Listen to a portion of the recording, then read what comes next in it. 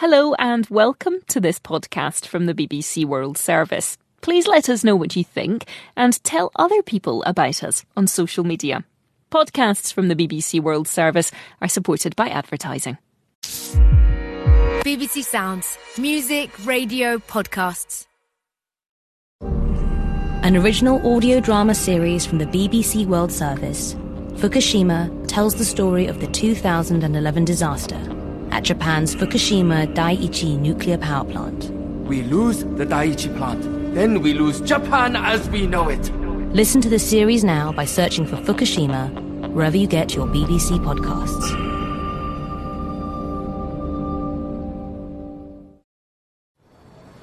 Hello, I'm James Gallagher, and welcome to Discovery on the BBC World Service. Today, the challenges of putting food on the table, feeding yourself and your family in the middle of a cost of living crisis. Food price inflation is at record highs around the world, causing devastation in many low-income countries. But today, I'm looking at the increasing numbers struggling to feed themselves even in rich countries, and the damage that can cause to health, both in the short and the long term. The UK is one of the world's wealthiest countries, and yet I've come to Coventry in the West Midlands in England, and I'm just going to cross the road from the famous cathedral to go into a place called The Pantry. It's run by the charity St Giles, but it's a place for people who can't afford to feed their families, and it's one of a growing number of food support services that have sprung up across the UK, and here people pay a discounted rate for a wide variety of different foods. It's a very noisy door, but apart from that, if you came in here, you'd be mistaken for thinking you're in a posh cafe or kind of like a farm shop, because you've got wooden crates full of fresh fruit and vegetables, fridges again full of fresh foods, coffee machine in the corner, and it's a very warm and friendly place. This is celeriac, it's the root of the celery. You can use it like mashed potatoes, dauphinoise, roast potatoes in your stews.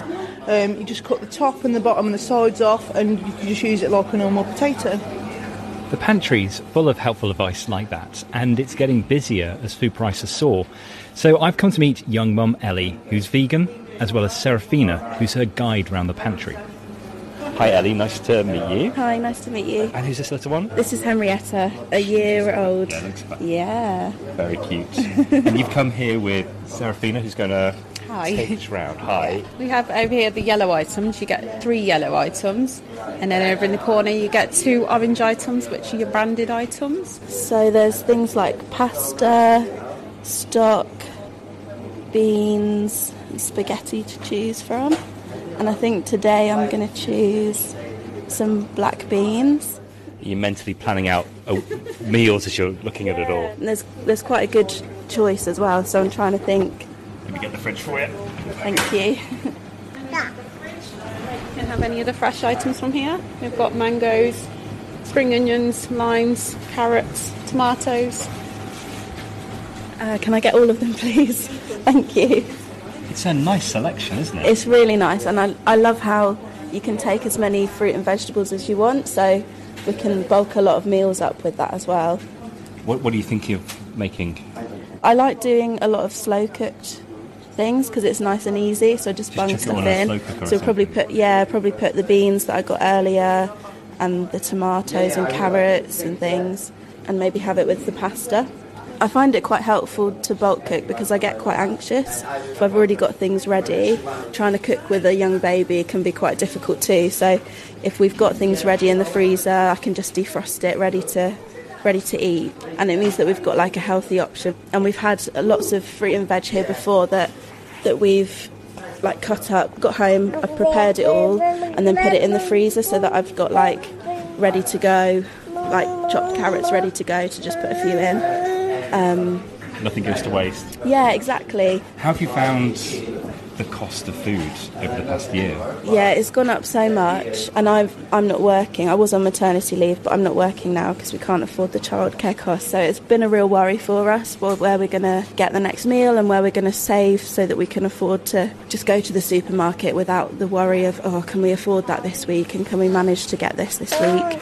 So it's given us a lot of freedom coming here, knowing that although it doesn't doesn't like feed us for the whole week, it feeds us for a good majority, and things that we wouldn't really be able to afford in the supermarket, like mangoes or asparagus. We've had it before. They're really expensive in the supermarket, so it means that we can have a good variety here and that they're fresh, whereas in the supermarket we'd get lots of tinned things or frozen fruit and veg, whereas you just can't beat having fresh stuff. It just tastes so much nicer. I think going on kind of like having a child is always such a massive strain on the finances anyway, isn't it? And then like maternity pay just like doesn't make up for it in normal times. And the past year when prices are rocketing everywhere, it must have been a challenge. Yeah, and you know, we weren't ever at the rock bottom point, but I was not sleeping very well, really worrying about money, and it took a lot for me to come here to begin with, because I felt like, well, my partner's working, maybe it's not really for us, and I felt quite ashamed and worried about it. And normally, like, we would give to these projects, like when we did have two incomes, we would be like donating things, and so I found it quite difficult coming to begin with, but now I realise that actually it's preventing me getting to the point where we can't cope, and that's what's really helpful. And just like all the sleepless nights of thinking, like, nappies are so expensive. When Henrietta started like weaning as well, we needed to add more things, especially fresh fruit and veg. We wanted her to enjoy vegetables and fruit, so we wanted to make sure that we introduced those really early on. So it was just more and more expense that we just never really thought about before. And how long are you allowed to come here for? I think because of the demand being so high, they're limiting it to 6 months.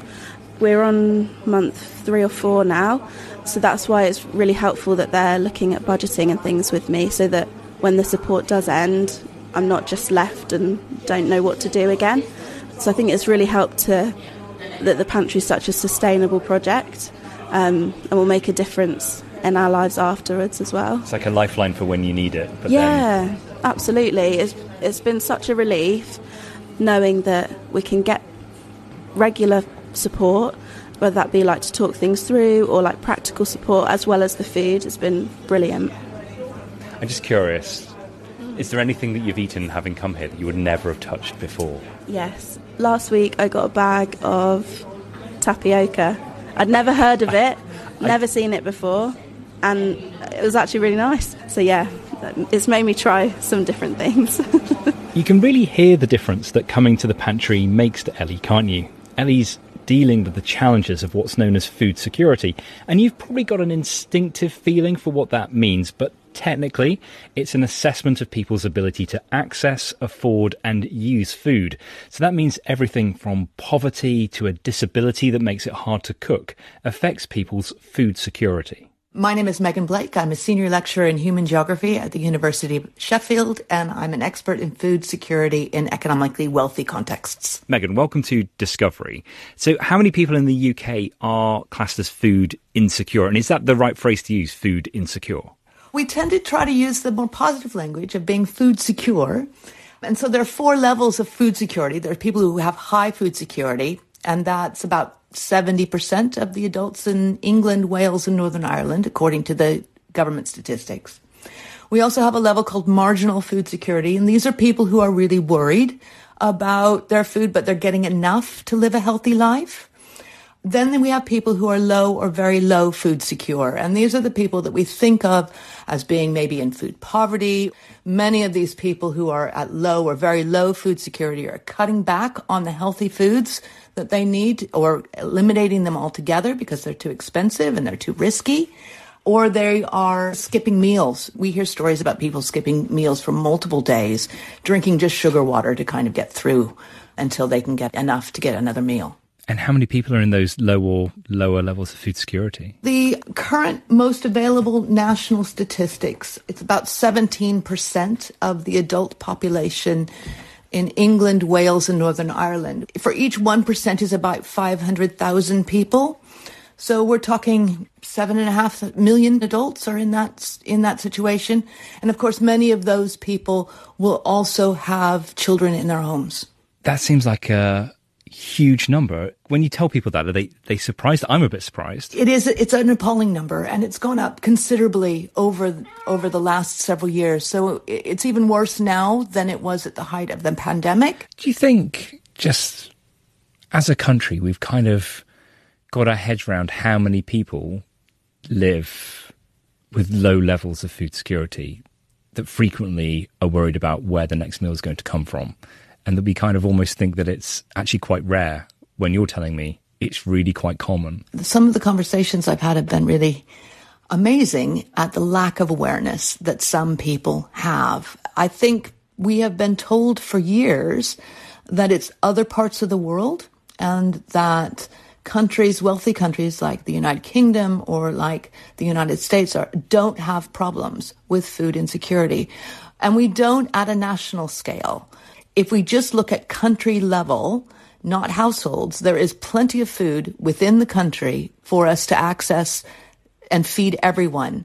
But when you go down to the scale of households in places like the United Kingdom, that food is not reaching people. And I don't think people understand that fully. So we have tended for years to be told it's not a problem, when in fact, we've always had an issue with food insecurity in this country. It's just gotten a whole lot worse over the last 10 to 15 years. So how many people are using food banks in order to, get through an average week? Only about 1.2 million people used a food bank out of the 7.4 million people who would have qualified to use those. This varies by group, but the group most likely to use a food bank are households with 3 or more children. And even amongst this group, only about half of those who are eligible did so. So there's a real gulf here between people who need or would benefit from using a food bank and people who actually are. That's correct. What's going on there? There is, for some people, there is a lot of stigma. Also, we tend to talk in terms of poverty. And when we talk about poverty, somebody is always worse off. So when I go to communities and talk to people, nobody describes themselves as living in poverty. They describe themselves as struggling. But it's always some other person who is living in poverty, and there's always somebody worse off. So a lot of people don't think it's for them or available. It's help that they can access. So there's kind of a combination of things going on.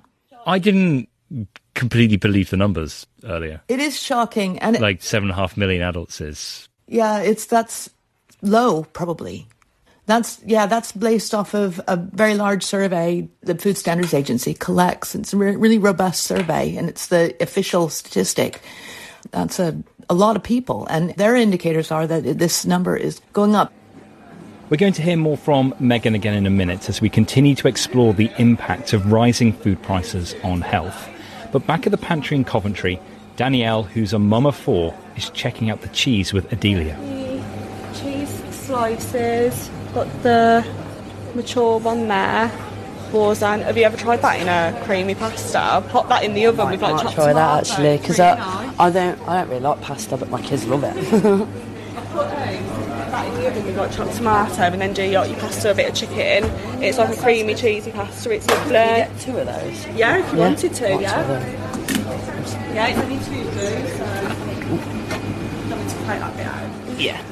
Danielle, just tell me, what have you managed to get in your basket today? So I've got breakfast for the kids. I've got pasta, potatoes. There's a few little snacky bits in there. I like a lot of fruit and vegetables as well.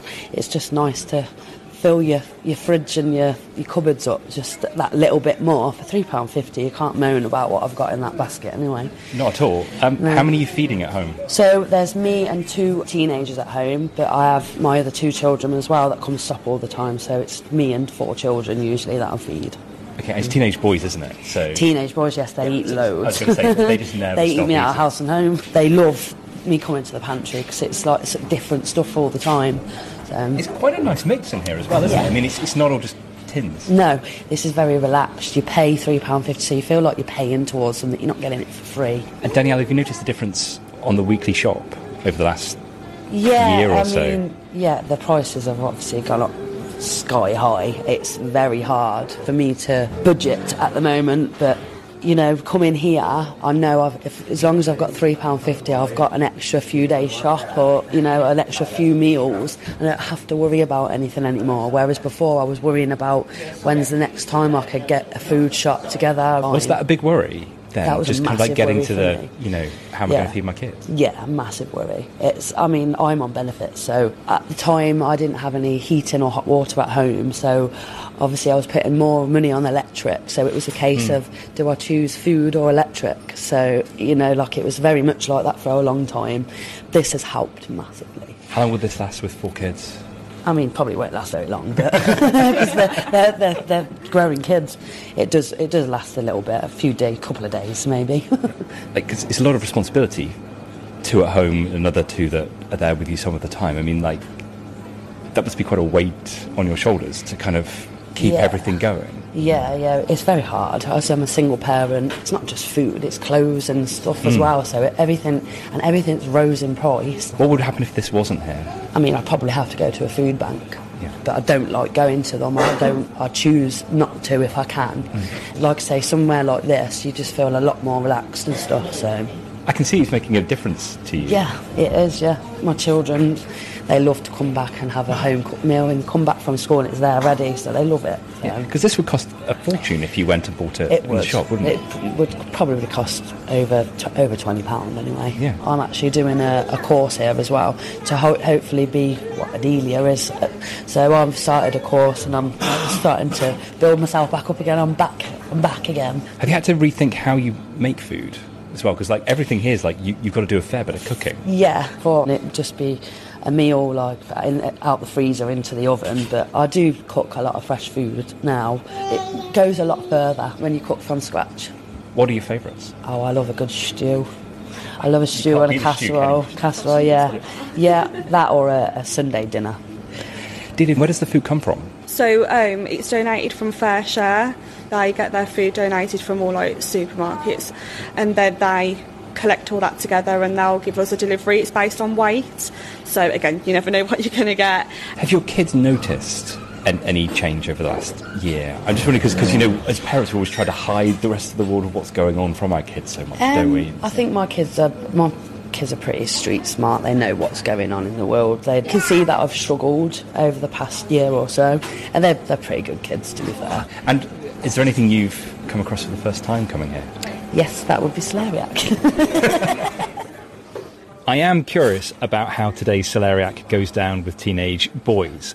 But what this project here is doing is it's keeping fruit and vegetables on the plate, on the dining table.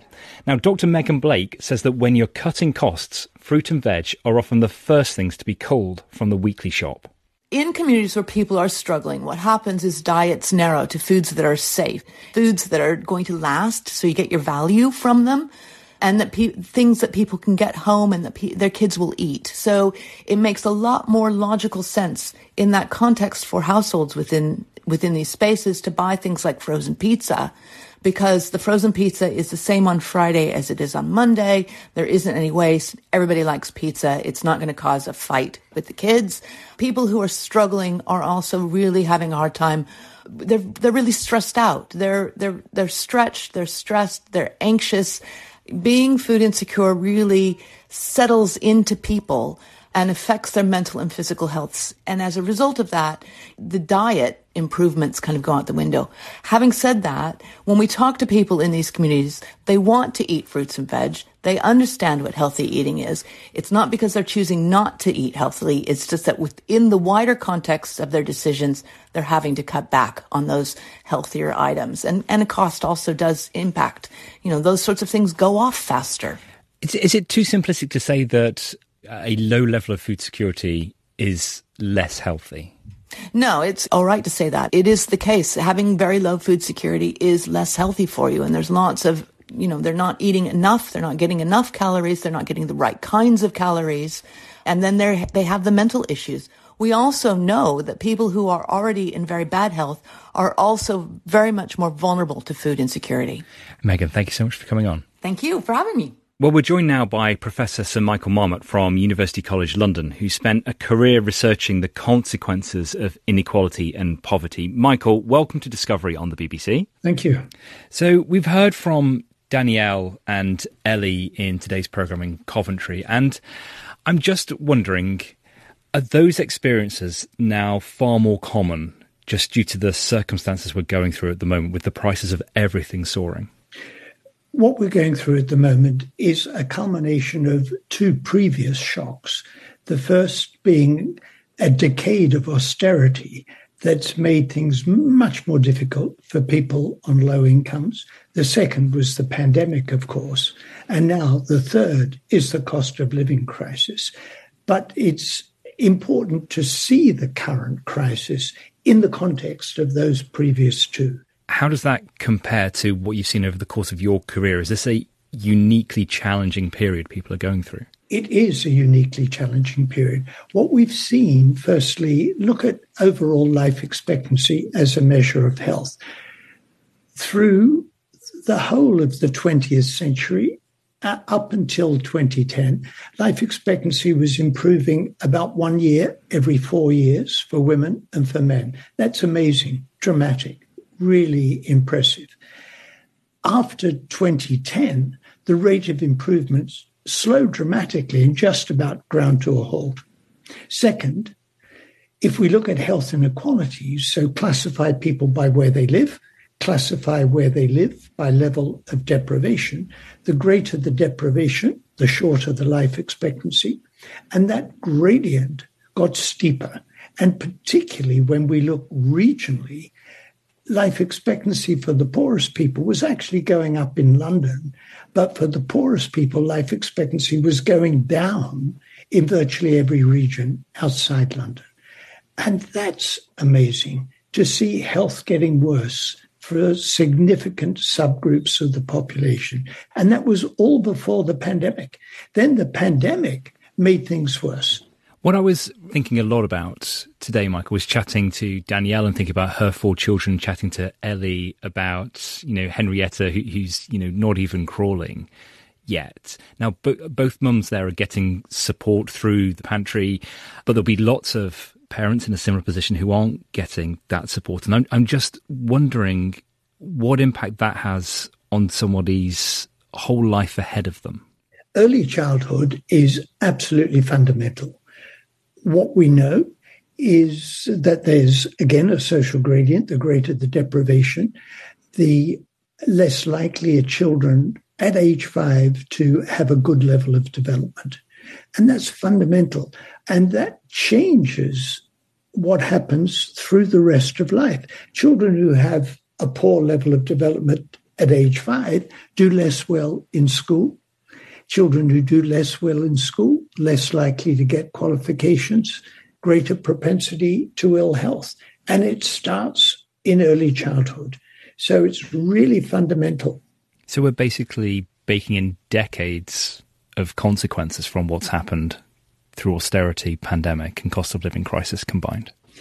We are baking in adverse conditions throughout the life course. But my assumption is it's never too late to intervene. That ideally we get a good early childhood experience. But children who've had an adverse childhood experience, we still can improve things through the school system, through the teenage years. It's never too late to intervene. What can be done? Coventry is what's known as a Marmot city, named after you in that regard, Michael, isn't it? So kind of like what action can actually be done in places like Coventry, where when it was named a Marmot city, there was a 10-year gap between men in the richest areas and the poorest areas? What can actually be changed? Our assumption is, and our hope is, that whatever is happening nationally that might be adverse can be, at least to some extent, counteracted at the city level. And the assumption is that what's done locally can really make a difference. And the data coming out of Coventry are moderately encouraging. It looks like there has been improvement in the proportion of children age 5 with a good level of development. So in other words, services for young children, for mothers, fathers, and young children can make a difference in supporting them. the proportion of young people leaving school, not in employment, education or training, 18 to 24-year-olds, that proportion has gone down in Coventry. The proportion of people earning a living wage has gone up in Coventry. So it looks like there's positive developments that can happen at the city level in a way despite the adverse conditions that are happening at the national level. Michael, do you think there's just an issue here that people at some level really struggle to pay attention to this? I mean, I just wonder, like, I was really shocked by some of the numbers that Megan mentioned earlier about the proportion of adults in the UK living with low levels of food security. And I was really struck. I was shocked by the scale of those numbers. And I just don't, this is just my impression, but I don't feel that most people realise that's the country we live in. I was in Morocco recently, and people from Jordan were talking about the level of food insecurity in Jordan. And I said, excuse me, we've got the same levels of food insecurity in the United Kingdom. 1 in 4 families with children, 1 in 6 families without children. This is really, really shocking. And food insecurity is related to poverty, and it's related to the price of food, of course, and the supply of nutritious food at affordable prices. And there's much that could be done at a national level, but failing to have pay for people in the public employment rise in line with inflation is a calculated decision to make it harder for people to make ends meet. And the result is cold homes, fuel poverty, and food insecurity, which will damage children and adults. And it could be changed with better policies. Now, put the points made by Sir Michael Marmot to the UK government. This is their reply. We recognise the impact that rising prices are having on homes, which is why we are providing significant support this year and next. This includes holding down energy bills, uplifting benefits and the state pension, increasing the national living wage, as well as delivering direct cash payments to vulnerable households.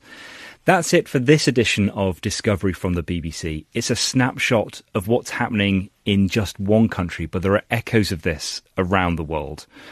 The producer of this programme was Geraldine Fitzgerald. I've been James Gallagher. Thanks for listening. In March 2011, Japan's Fukushima nuclear power plant was struck by a massive earthquake. Stay down! Get under a desk if you can! Cover your head and stay down! An hour later, a tsunami followed in its wake, flooding its basements, cutting the power, turning the stricken plant into a ticking time bomb. It's all underwater. Station blackout. Reactor control systems have lost all power. Fukushima, an original audio drama series from the BBC World Service, tells the story of those fighting to contain the disaster and of those living with its legacy. Why do you seek forgiveness? I'm the one whose job it was to make sure the disaster couldn't happen. Search for Fukushima wherever you get your BBC podcasts.